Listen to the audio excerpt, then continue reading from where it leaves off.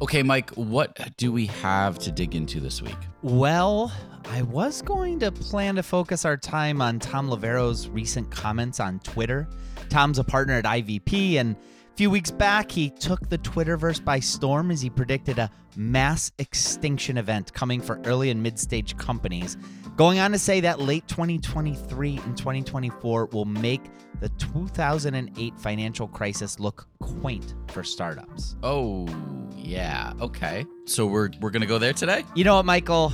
Scratch that. We aren't. Because I'll tell you what, I just can't, honestly. I refuse to focus on anything negative today, if I'm being honest. I'm just not going to do it. So I'm not saying he's wrong or right. I don't know. But you know what, Michael? I'm going to change plans here. No, we're not going to talk about that. We're going to talk about good vibes only today, if you're cool with that. Oh, yeah. That sounds great with me. Completely cool with good vibes this week. So what kind of good vibes do we get into? All right. How about instead, let's take a trip to Rotterdam, the large metropolitan seaport city in the Netherlands. I would love to take a trip to Rotterdam. Well, it's not going to be a literal trip. I do wish we could do that, but we're going to talk about something that I think is pretty cool. We're going to dig in on the future of mobility and talk about how Rotterdam fits into all of that. All right. Love it. We'll get into all of that right after we roll the intro. Welcome to Rocketship.fm. Rocket Ship FM is produced in partnership with Product Collective. We are your hosts, Michael Sacca. And I'm Mike Belcito. But first, a big thank you goes out to our sponsors for the show. And so before we get started, let's hear from those sponsors who help make Rocket Ship possible. As AI continues to revolutionize our world, there's a critical conversation we can't ignore: AI safety and security. And that's where HackerOne's AI red teaming comes into play, rigorously testing AI models to prevent them from being misled or exploited. HackerOne employs over 2 million ethical hackers, and 750 of them specialize in prompt hacking and other AI security and testing. So HackerOne isn't just theorizing, they're actively safeguarding AI's future. Just recently, a team unearthed over 100 vulnerabilities in just 2 weeks. So whether you're at the helm of a startup or steering product innovation at a large company, it's time to prioritize AI security. Visit hackerone.com/AI for more. Again, hackerone.com/AI. This episode is sponsored by porkbun.com. Porkbun is a refreshingly different domain name registrar that's different from the other ones like GoDaddy or Namecheap. They've got low prices on hundreds of different domain extensions. They've got everything from .com domains to really cool ones like .pro, .dev, .xyz. Every domain name at Porkbun comes with tons of freebies too, like SSL certificate, WHOIS privacy, DNS, URL forwarding, and hosting trials. Because why pay for things that should be free, right? All these incredible features and tools are backed by incredible support, 365 days a year, and more 5-star reviews on Trustpilot from real customers than anyone else. Look, you can get $1 off your next domain name from Porkbun and see why they're the best domain name registrar around by using our code. Just go to porkbun.com/rocketshipfm24. That's porkbun, porkbun.com/rocketshipfm24. You'll save $1 on your next domain. This episode is brought to you by Gigantic. At Gigantic, you can level up your product skills through live, small group, cohort-based trainings. We're incredibly excited to welcome you to our next cohort of our product strategy training, kicking off in January of 2024. This course will take you through the frameworks that product leaders use at companies like eBay, DoorDash, Groupon, Rent the Runway in order to scale their teams. It's taught by Ben Foster, a friend of this podcast, who is the former chief product officer at Whoop. So come join us. Go to gigantic.is. That's gigantic.is. And save your seat for our January cohort. Your potential is gigantic, and we're here to help you reach it. Go to gigantic.is to reserve your seat today. Okay, so the future of mobility is in Rotterdam, and that's Rotterdam in the Netherlands. Is that right? Yeah, well, you know what? We're seeing some very interesting projects getting underway, and it's actually where the Future Mobility Network is based, which is a consulting firm that envisions the future of transportation, which ties in scientists, local government, and industry, and they develop new forms of mobility. Now, at this Future Mobility Network, there's a Future Mobility Park where they have a fleet of 9 self-driving shuttles, 4 delivery robots, 3 autonomous ferries, even a self-driving garbage bin. And all of that sort of gives us this glimpse of what the future of mobility may actually look like for people in big cities and maybe even smaller neighborhoods. Okay, so we're talking self-driving garbage bins? I mean, it actually makes sense. Hey, I'll tell you what, when I went to visit my old college at Bowling Green State University just a few months back, I remember taking my son to a football game and a hockey game. I actually saw these autonomous little mini robots driving around, and they were delivering takeout to students on campus. So, hey, if we can have food delivery robots, yeah, why not self-driving garbage bins, right? Very true. Very true. Anyway, here's a CNN Tech for Good segment that aired just a couple months ago. And in this segment, you're going to hear from Iris Roosh, Director of Spatial Strategies at the Future Mobility Network in Rotterdam. Rotterdam, the second largest city in the Netherlands and a major port city. Here, bicyclists exist alongside public transit. And electric vehicle adoption is among the highest in the world. With mobility, you can really reach specific goals. You can reach some challenges. You can make impact. On her daily commute to the office, that impact is front of mind for 27-year-old Iris Rouse, the director of the Future Mobility Network, a consulting firm affiliated with the Delft University of Technology and founded in 2016 that connects scientists, local government, and industry to develop new forms of mobility. The overall mission of the Future Mobility Network is to make cities more green, more livable, sustainable, and also safe. And we do this by implementing new technologies, and not only implementing that, but also testing. Those tests take place at the company's so-called Future Mobility Park in Rotterdam, where self-driving shuttles, delivery robots, and a smart intersection offers a glimpse into the next iteration of transport. What is so special about this intersection is that it has sensors, cameras, to let these vehicles communicate with each other. At the Future Mobility Park, we invite the next generation to meet with these new technologies, to get inspired. The Future Mobility Park. I like the sound of it. And actually, in the CNN segment, you literally see these autonomous vehicles making their way through the intersection.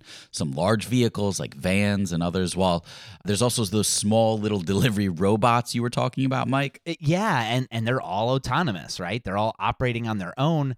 Yet with the sensors that are set up, they're also essentially communicating with each other. And while this is happening in this Future Mobility Park, essentially a testbed for experimenting and innovating with mobility technologies, you can imagine the real-world implications for this in the future. Today, we think of autonomous vehicles. Our mind probably goes to something like Tesla, right? And their self-driving functionalities. But in the future, autonomous vehicles could include service vehicles, garbage trucks, snowplows, street sweepers, or even buses and other forms of mass transportation. Or, heck, even delivery robots, right? Not necessarily even functioning on their own, but actually communicating with each other in order to maximize the experience for everybody involved. And there are all sorts of projects out there that kind of tested this Future Mobility Park, isn't that right? Yeah, like for instance, smart zones. I haven't heard of smart zones. Yes. Think curbside parking spots, but with digital tools that can allow them to be used in various ways. Okay, all right. Well, probably not explaining it all that well, but let's go right to the source. We're going to go back to that CNN segment, and we're going to hear from Iskander Tanjay. Now, he's the CEO and co-founder of Coding the Curbs, and he talks about this project that's happening there at the park. We make public space more dynamic and adaptive by covering it with a digital layer. Because what we notice in cities all over the globe, the space is very static and monofunctional. So this used to be an unloading bay or a parking spot, but we want to change this. We turned it into a smart zone, and a smart zone is a place that can have different functions throughout the day. So it can become a parking spot at certain time slots, but it can also be an unloading bay or even room for terraces in the weekends. You use our software platform, our app, to book this, and our hardware here, the sign, shows who is allowed to use it and at what time frame. So think of it this way, just like, say, at a co-working space, you might see a row full of meeting rooms, and maybe on the outside of those meeting rooms, there's a little video screen that says, 1 p.m. to 2 p.m., reserved by Mike Belcito. Well, you might see certain curbside parking spots with similar signs and video screens, and maybe from 9 a.m. to 11 a.m., it's a parking spot. But from 11 a.m. to 1 p.m., it's an unloading zone. And from 1 p.m. to 3 p.m., it's reserved for a street vendor to sell their wares, a little pop-up shop. And maybe from 3 p.m. to 8 p.m., it's reserved for outdoor seating for the nearby restaurant who puts up tables for alfresco diners. That's really cool. We actually pitched this idea to the city of San Diego way back in the day, but it was just sensors to see if a car was parked so you could have more efficient parking. This is so much better, and it actually makes sense. So look, it's still essentially a curbside parking spot, right, at the end of the day, but this is a good example of how you don't necessarily have to build flying cars or hoverboards in order to reimagine how we approach mobility. Yeah, exactly. It's a cool way of thinking of something that maybe people don't think of as being an innovative thing, but actually adding some innovation to make the experience better for everybody. And look, you could still experiment with the really cool things too, like autonomous captainless ferries. Let's go back to that CNN Tech for Good segment where we'll hear again from Iris Roos. With nearly a third of the Netherlands lying below sea level, technology for traversing bodies of water is just as necessary as street-level mobility. Last year, Rouse and her team launched an autonomous ferry, which is operated remotely. You actually don't need a captain aboard, and here in the Netherlands it's quite of a problem that the ferries that we used to have are not there anymore because of the money that a captain costs. The video is pretty cool. It essentially looks like these floating boxed platforms, but they're ferrying people across the river with their bicycles. And, look, I live in Cleveland, Ohio. We have major parts of our city segmented by the Cuyahoga River. I could absolutely see something like this working here too. We should pause here for a short break, but afterwards we'll learn more about other mobility issues happening in Rotterdam. Okay, so before the break, we're hearing about how the future of mobility happens to be in Rotterdam, Netherlands.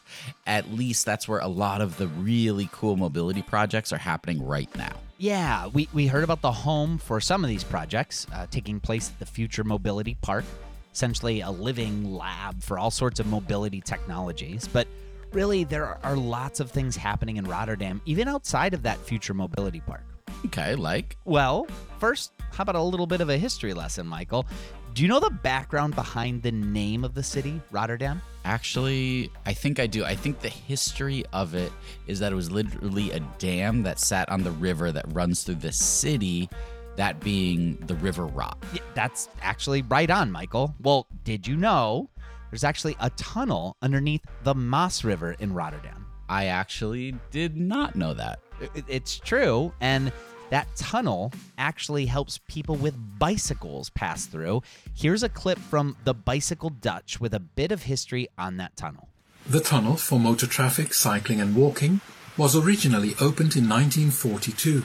When you're in the cycling tunnel, you don't realize there's a car tunnel right beside you, because the two tunnels have a totally different access point. Nowadays, around 5,000 people cycle through the tunnel on a working day. That was a lot more in the early years. This was one of the very few ways to cross the river in the past. That made this tunnel the place where the working class of Rotterdam crossed the Maas to get to work. So, fascinatingly, this underground tunnel that actually goes underneath the River Maas, it's not new. It's decades old. It sounds like something that would be made, today, to be innovative when it comes to approaching mobility. But this is actually a testament to how Rotterdam was actually a city that was always approaching mobility in maybe a different way than the rest of the world. And actually, even though this tunnel has been around for decades, there's actually been an increase in bicycle use and a decrease in the use of cars within the city over the last few years. And this trend is actually the result of efforts made by the city towards emission-free mobility. Here's Jan Rothmans, professor of sustainable transmissions at the University of Rotterdam. It's quite important that we in the Netherlands meet the climate targets that we agreed on in Paris in 2015. That means that we need to reduce carbon dioxide by 50% in the next 10 years. That is a real challenge. And 30% of that CO2 comes from transport and 20% comes from car traffic. So in Rotterdam, we stimulate people to use more sustainable forms of mobility. The city is raising awareness of various clean alternatives to short car rides. For example, Rotterdammers can use different electric shared vehicles or public transport, or hop on their bikes, of course. I like to use shared vehicles because they're always around and always available, so that's easy for me. Through this program, the city of Rotterdam works to promote emission-free motorized transport. For example, the city is purchasing electric vehicles for its own fleet and working together with the logistics sector to introduce a zero-emission zone for city logistics by 2025. To encourage people to switch to emission-free transport, the city of Rotterdam will be rolling out a robust and efficient network of public charging points. Local air quality is improving. Good news for the health of all Rotterdammers. And carbon emissions in the city are decreasing too, which can help us counter climate change. The city of Rotterdam is saying goodbye to fossil fuels. And really, all of this, it's important, whether it's these tech-forward projects happening at the Future Mobility Lab or even just unique approaches like an underwater bicycle tunnel or this approach to saying goodbye to fossil fuels. They are all an effort to make the city a better place to live. Yes. And, let's go back to that CNN Tech for Good segment. We're going to hear from Iris Rush once again, as well as Dr. Lynette Shea, Associate Professor at the Singapore University of Technology and Design. So when thinking about the future city, I really dream a lot about it. And what I see then is a city where there's lots of green, where I see children play, where there's no any form of unsafe environments, where there is delivery drones delivering medicine to people. But also these self-driving pods, making sure my grandma can also go to the grocery store. So that's really what I'm envisioning all the time when thinking of this future city. Every year, the innovations are always appearing in the space of mobility. While we have autonomous vehicles coming, automation coming, electric vehicles coming, how innovations are going to be used is going to be very important. There's always a role for researchers and different groups to come together to solve mobility problems. Okay, let's take one more quick break, and we'll be right back to wrap things up. Before the break, we learned about how one major port city in the Netherlands, Rotterdam, was approaching the future of mobility in some pretty unique ways. They're already experimenting with technologies that we may end up seeing implemented in a widespread way in the future. But what else might that future look like? Well, if you ask the consultants, they do have some answers. Okay, which consultants, though? You know what? Pick a consultant, Michael, any consultant, because pretty much any major consulting firm out there, Deloitte, KPMG, McKinsey, they all have their own perspective on what the future of mobility is going to look like for everybody. Seriously? KPMG, what do they have to say about it? Okay, we'll pick KPMG. Let's hear what they have to say. Here's their prediction on what's to come. Instead of paying separately for fuel, tickets and travel cards, consumers will be able to buy integrated mobility contracts from new and different service providers. Not only will these providers benefit from a much wider sales opportunity, but the experience for the consumer will be easier and more joined up. Indeed, the concept of personally owning a vehicle and having to have a driving license to operate one may become redundant too. So that soon, the way a car functions will be unrecognizable. Electric, powered, autonomous, driverless, shared. A fully functioning digital environment. Hi, Henry. Hi, Katie. Ready for school? All right. I don't know how I feel about the jarring robot asking my kids if they're ready for school. Yeah, maybe that part isn't necessarily the future I want to see, but they do have more thoughts, this time on what public transportation could look like. The way we use public mobility will change too. Workspace, Whether passengers want to prepare for that 9 o'clock meeting, a bit of me time, or simply want filtered clean air. And when our cars are connected seamlessly to our digital selves, they'll be able to help coordinate our day-to-day lives and keep us fit and healthy too. Morning, Henry. Straight to golf, George. Yes, please. Though I need to speak to the GP on the way. Holopolt her in, will you? Hello, George. Hi, Alice. All fit and healthy, I assume? I'm afraid not, George. Your blood pressure is above 140. So no golf? No, you'll just need to pick up your meds from the pharmacist beforehand. Okay, what is it with the future of mobility involving these like creepy robot voices? Well, we did just do an episode on how Bing's AI got a little creepy with a journalist, right? Yeah, that's true.